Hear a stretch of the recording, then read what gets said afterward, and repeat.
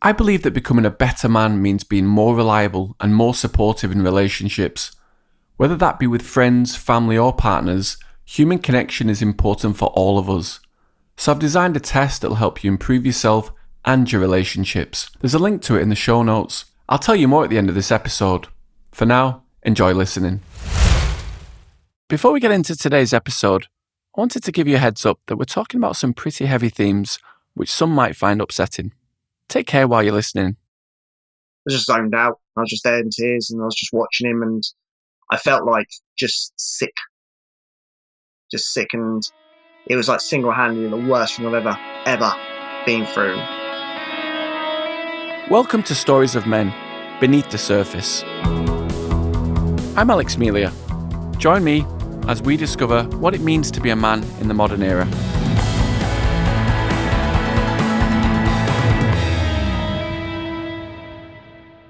In this episode, we'll find out how a young man reacts during a moment of shocking violence. Daniel's dad ran a wheel clamping business.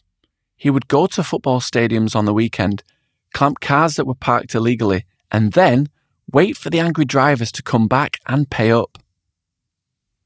One Saturday afternoon, back when Daniel was just 17, he went along with his dad to help out with the paperwork. They were parked in their van outside Tottenham Football Stadium, waiting.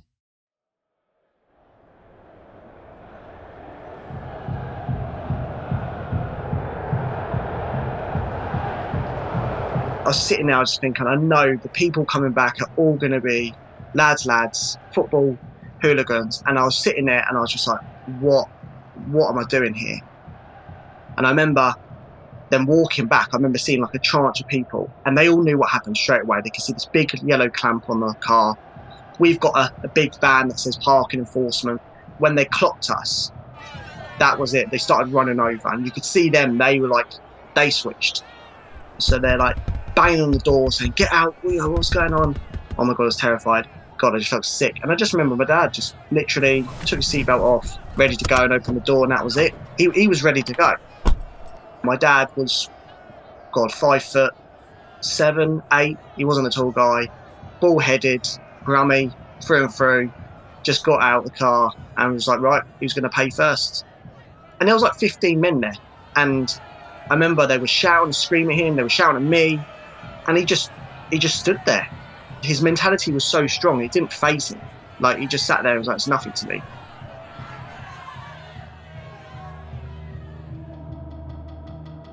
So after they calmed down a bit, they started to pay one by one.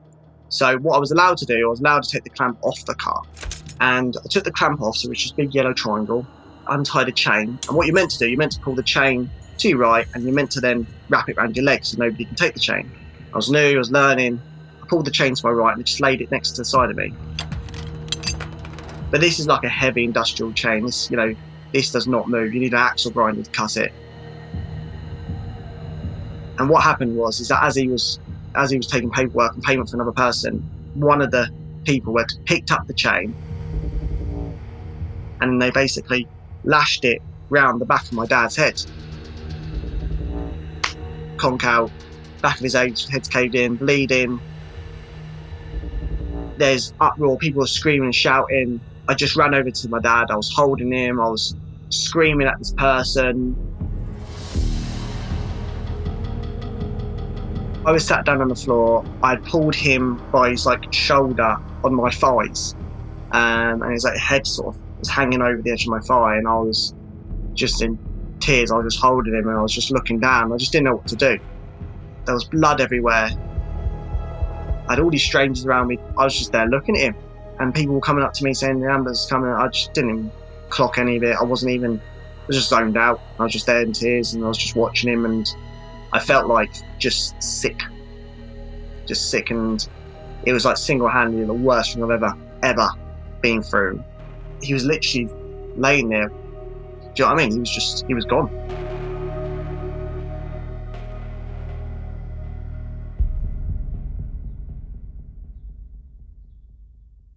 How long was he in hospital for, and at what point did you know that he was going to be okay? We'll get back to the episode in a second. Before that, I just want to say, if you think this episode would be useful to a friend, send it along. You never know, it might just be the exact thing they're looking for today. And now back to the show. But I remember the ambulance people, when they were in the back of the car, they were telling me to obviously calm down, and I remember they were doing all these vitals and stuff, and they were doing all this. And I remember all I had in my head was, if they'd not got that shock thing, then he's okay. Because I saw the beep, they had the machine and there was thing. And I remember when we got to hospital, they were going through it all, and they said to me, he's in hospital, just got to wait, but we think he's okay. He's lost a lot of blood, but we think he's okay. But I kept on saying in my head, if he hasn't got the shock thing on him, then he's alive. I just kept on thinking that. And he was in hospital for about 2 months. And he had broken a skull. He had damage to the back of his eye, afterwards, and he became pretty much, not blind in one eye, but very poor sight. Okay. And what sort of condition is he in now? So unfortunately, 2 years ago, he actually passed away from cancer. And so that was a whole different scenario, because I remember seeing my dad as this super fit guy. He went through that incident, and after 2 months, when he went back up wheel clamping, he was 60-year-old and he was wheel clamping. He was just hard as nails, ex-bailiff, everything. And I remember when he got diagnosed with cancer, that was the only time ever that I saw him frail, ever, right to the final day and stuff. And yeah, so unfortunately he's passed away now, but he was in my mind, a stereotypical skinhead, man's man, ready to throw hands whenever. And then he had probably the least compatible son to any sort of violence or any sort of conflict. I think I was just completely opposite, and it was a very different sort of person I knew from when I was younger to the end. It's a constant kind of topic for me that I'm always fascinated by, is letting go and being able to surrender. How did you deal with the situation where your dad is in hospital because of the mistake that you made, which probably anyone could have made? It was a small mistake you'd made, but how were you able to let that go, or have you been able to let that go? I remember I didn't go back to work for a good month, and I remember because it was a family-led business. My granddad owned it, and we had all these different wheel clampers, and I took the month off. So I didn't really have to deal with the situation.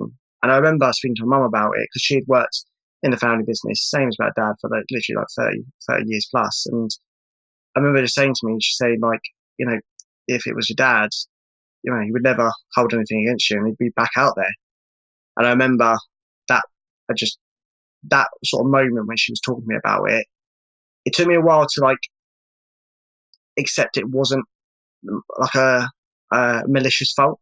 I thought in my head, I always said to myself, I should do better, acknowledge the situation, and just made a real effort to learn from it. I then got my ASI license, started doing the wheel clamping, and I realised very quickly I did it for about 2 months, and I just realised that I didn't have the grit in me that my dad. I didn't have the mentality for people would be walking up to me when they get in their wheel clamp, and instantly I'm going back to that scenario. I'm thinking that's going to happen again.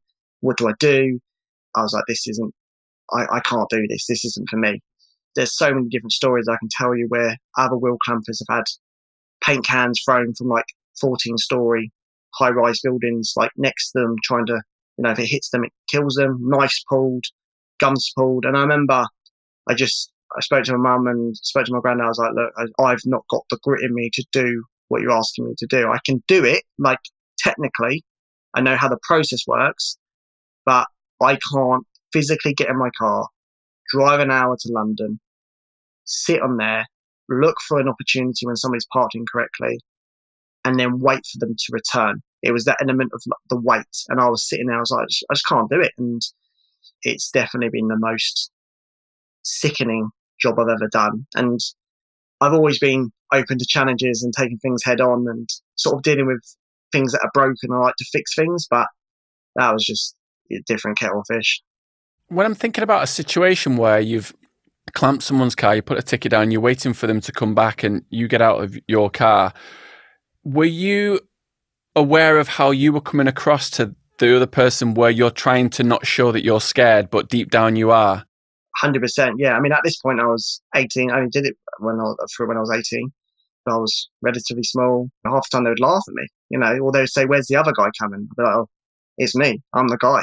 I'd have these steel cap boots on that were looked like they were massive clown shoes on me because I was still so small. And that was an element as well that I hated. I knew visibly that I did not look intimidating, scary. I didn't look like a wheel clamper. I looked like a kid. And that was awful because every single time I stood out the car, it was always a battle just from an image perspective, let alone the actual incident where I'm asking somebody for 150 quid to take the clamp off. It was a case of they got to take me seriously first. We have these stereotypes of you're a vehicle clamper, so you must look tough. I work with people that are like proper jacked up. They are benching God 6 times a day, very much. And some of them just, again, they could not deal with it. And I learned through my dad, 90% of it is mentality. One of the best ever wheel clampers I ever worked with, she was female. She was 5'4", but she was terrifying. You just didn't mess with her. She was just so good at it. And if you've got the right mentality, you're fine. Something I learned as I got older, I learned more about like imposter syndrome. I learned very fast that is me through and through. Now, I like to think I've been quite successful in my career. I've done lots of different jobs. I've been an area manager of hotels in London, and, I've managed a contact center of like 300 people and property management. And I'm getting these jobs in theory because I must be good. But every job, without fail, I've always done, I will always come home. I'm like, I'm not doing good, or God, I'm going to get the sack, or like, that is just my mentality. And I think because of that, I overwork, I overcompensate, I do too many hours. I know I do. I've always got my missus jumping on me about it and stuff. And I've just obviously had a newborn baby. And I think I'm working really hard now to really sort of reflect when I do work well and when I know I'm allowed to take a step back. And I'm really fortunate the managers I've worked in the past have always been supportive, but there's still an element like I still need to like be the best in the world so the CEO likes me, otherwise I'm going to get the boot. That is always 7 days a week through my mind, and it's a hard weight to carry continually forever, definitely. So what you're saying to me is fear is driving you to get better and better. Oh, 100%. I think this sounds like really corny and cheesy, but you do those Mr. and Mrs. games. It's like, oh, what's your Mr's biggest fear? And my girlfriend will always say the fear of failure. Like for me, failing is like just out and out the worst thing in my mind. Like if I fail once, that no matter how big it is or how small it is, it's the end of the world. Because if I've failed in my job, if I've got an email wrong, or if I've got like a situation wrong with a staff member, in my mind I'm thinking, that's it, I've got the boot, I'm gone. And I've never been able to overcome that as of yet. And I don't even know if that goes back to, this could be something crazy subconscious, that failing getting that chain right and that incident of what happened could have caused this all these years now. God only knows. Other people will take the failings and grow from it. I will take the failings and dwell on them. Why is it as human beings we just go straight to, oh, well, I'm going to get the sack because I sent this email wrong? Why do we do that? Like, what I should say, why do you do that? I think it's pressure. People are scared now to, if you don't have a job nowadays, it's really hard to live. Like, it's really, really difficult. So much of your time is taken up with work. You spend the majority of your life at work, so you need to find a job that you love. That's not an easy feat. And it's not as easy as people make it out to be able to just get a job in London, do this movie star way, you find a cafe, find your boyfriend by serving a coffee. It doesn't work like that nowadays. I think it's just the fear factor. I think just it's subconscious. It's all around you, and the only time the people that are saying, live your life and, yes, they are super successful, but I guarantee you those people that are super successful, they've had many years of pure hardship and hate. And it's only at the top they'll now go, enjoy your life. But they didn't enjoy it the whole way through. I can guarantee it just doesn't work like that. Yeah, you're right. And you look at these people in the spotlight and you've got this sort of this is at the point at which they became successful or they became famous or whatever, and you see this bit, but you didn't see all of the graft, all of the, 8, 10, 12, 20 years or whatever of this just hard graft and just this failing. I think it goes back to what you were saying before about the fear of failure is if you only do things that you know that you're going to succeed at, you'll never strive for anything more. So you'll never be able to push yourself as a human being. You do need to push yourself and you do need to strive. And I think you need to have normally people around you as well. Like I've got an amazing friendship group and I've got, the love of my life. And, she's so good in that aspect where she's like, come on, Dan, you can do this. Or, she'll remind me. And, whoever you got, well in your life, they give you that because you've got to have it yourself. But, I think having the people around you is so much more important. I've done it myself as well. I've done the whole lone wolf thing and it's not enjoyable. I've lost friends and relationships through it because I've always gone, I'm going to work 1 million hours a week and I'm going to be the best human in the world and make 1 million money. And I've done it and it just fails. It really does. And it maybe works for some people, but from my experience, it's just, you need the people around you to push you. I think normally as well, it takes you to lose something or lose an opportunity to recognize that. Like that happened with me. I lost a job and I lost a partner and in theory on paper, you looked outside, everything looked amazing. I had this great place I was renting in London. It was like a penthouse thing. I was living life to the best, but behind closed doors, it's a different kettle of fish. 100%. Just going back to your dad, once he recovered after those 2 months in hospital, did you have that conversation with him about what had happened and what was his response?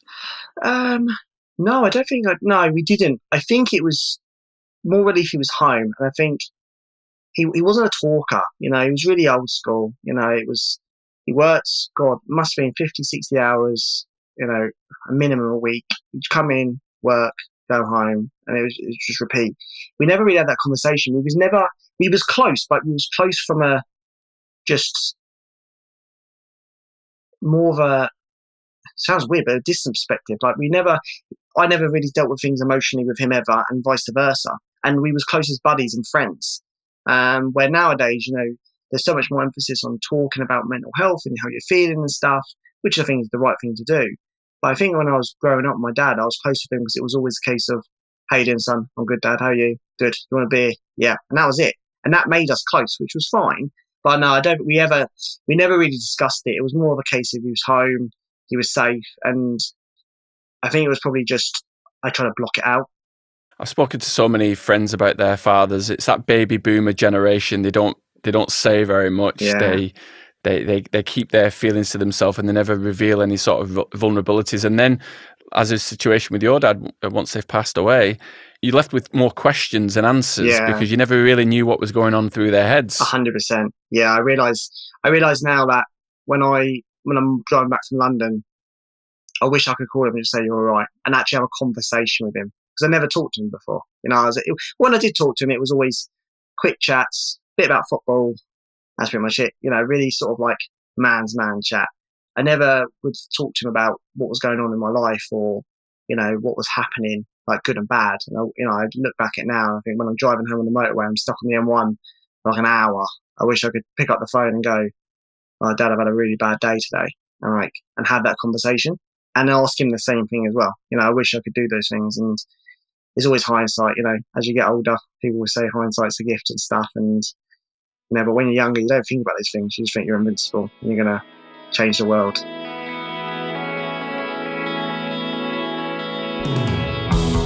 Daniel wishes he could still speak to his dad so that he could say what he really wanted to say to him and for his dad to be proud of the new career that he chose. It's a reminder for me to speak openly with my dad and my stepdad about how much they mean to me, and it's also an invitation for you to do that with yours as well. I think it was an incredibly strong and manly thing to do, to say I don't want to do this job anymore and I want to walk away from the family business. Some other men out there might think it was a cowardly choice to stop, but I think it took a lot of strength to say I don't want to continue doing this.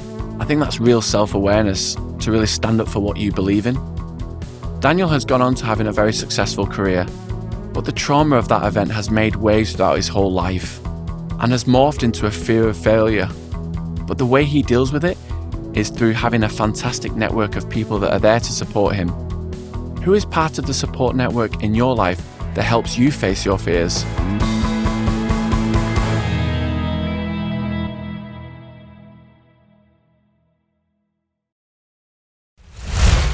Before you go, I need to tell you about our man test. Because as men, we can struggle to forge strong relationships, often by being bad communicators. I've definitely been there. This podcast is about helping you better understand who you are as a man to become the best version of yourself. And the team and I have designed a simple quiz for you to discover more about your identity as a modern man. It takes less than 3 minutes to complete, and it's going to help you establish better relationships and form stronger connections. Whether that's with your partner, friends, or co-workers, the Man Quiz is going to help you become more trustworthy, reliable, and dependable in all your relationships. Find the link to the quiz in the show notes now. You never know, you might just learn something new about yourself that you didn't know before.